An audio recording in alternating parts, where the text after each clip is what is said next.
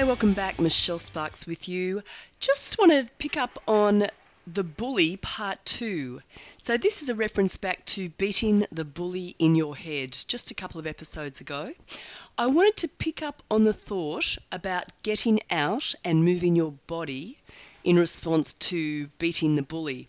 Now, obviously, I'm a recovered anorectic. I am recovered from the eating disorder space. One thing I do want to just highlight here is if you have a bully that is telling you to run, to over-exercise, to starve, or to do something else that is really punitive to your body, that is the bully, and you do not want to be listening to him. So if his plan is to get you running, that's not. When I say move your body, get up, get out of your physical environment, that was in reference to the fact that I'd been cooped up in my four walls with illness and I had not been able to move my body. So my mental tension going round for round with the bully, and that my bully does beat me up doesn't beat me up. I do not get driven in eating disordered behaviours at all these days. I don't get, I don't have any problem with eating just a healthy amount and eating intuitively and exercising as according to how I feel, both from a health perspective and also how I respond to my body. So listening to my body, but I don't push my body in terms of exercise. But guess what? One of the legacies for me from my eating disorder recovery is that I have known what it is to push my body, not with physical exercise, not by starving my body, but I have worked pretty hard over the years, and at different times I've worked harder than, in hindsight, I would consider healthful, balanced, coming from a good place. So, recovering from an eating disorder, recovering from anorexia, and I am fully recovered, and I really should do a podcast on what does that mean. But I would say when you don't use disordered eating behaviours, whether that be restricting, purging, punishing, you don't use over-exercising, you don't use those behaviours to manage your emotional life. So I haven't done that for many, many years. But one of the legacies of my eating disordered life, that life that I had, that way of thinking and being and doing life, one of the legacies has been that I have still had a pretty high perfectionism. I have had a high drive and I've had a fear. There's been, at the end of the day, it honestly has to do with fear, being driven by fear. And that fear hasn't been about controlling calories or exercise, but it has been about, there's other things that I have done that have been about safety and about security. And this is part of being a human being in an uncertain world, in uncertain relationships, in uncertain environments. We all have ways of dealing with the stuff that is inside us.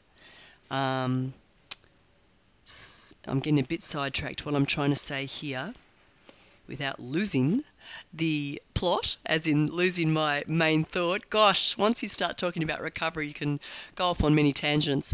But the point I wanted to make here with reference to the bully, and to some of you who are sitting in the eating disorder space, and your bully may want you to over-exercise, that's a bully that you need help to beat that bully. You do not want to be pushing your body to perform in ways that are not healthful.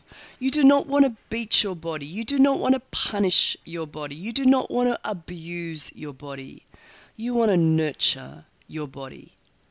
You want to love your body. Honestly, that may sound like such a far cry from your experience today, depending on where this, meets you.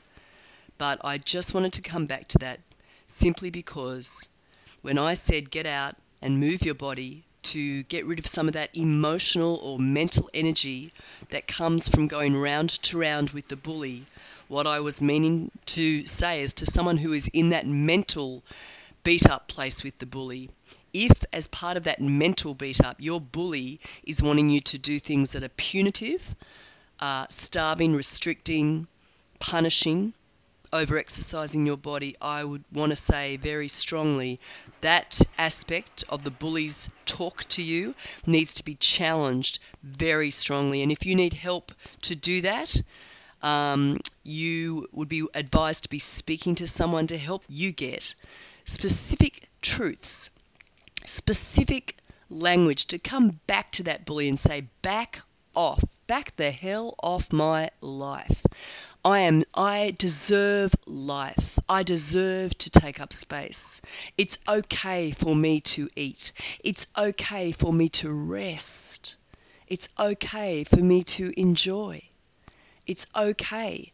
I have a poem that I wrote as part of my recovery way back, and it is called I Am Being. And you can get that, I don't know where it is, I'll just have to post it. It's on the page, Illuminating Anorexia and Eating Disorder Recovery. That is a open Facebook site that I have. You are welcome to jump on board that site. Love to have you as a friend or in the community there to share ideas with and support one another, people who are in this space.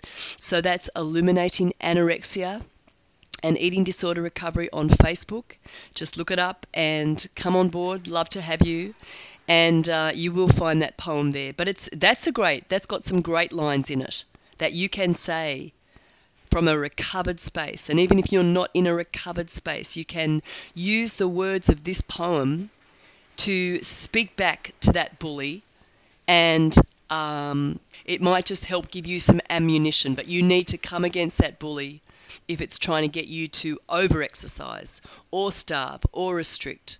That wasn't the case for me the other day when I made that podcast.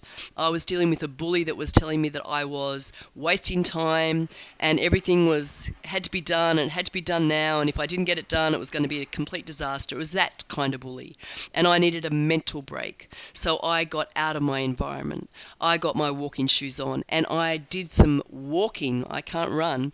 I did some walking to expel some of the physical energy that had been bound up in that fight with the bully that for me was not to do with exercise. Does that make sense? Give me your questions. If you have any questions more specific, please hit me up, michelle@michellesparks.com, at @MP_Sparks on Twitter. And of course, you can always jump on that Facebook page. Many paths. There's also a YouTube channel, but I don't always put everything on that. So anyway, hope that's helpful. And until next time, travel well.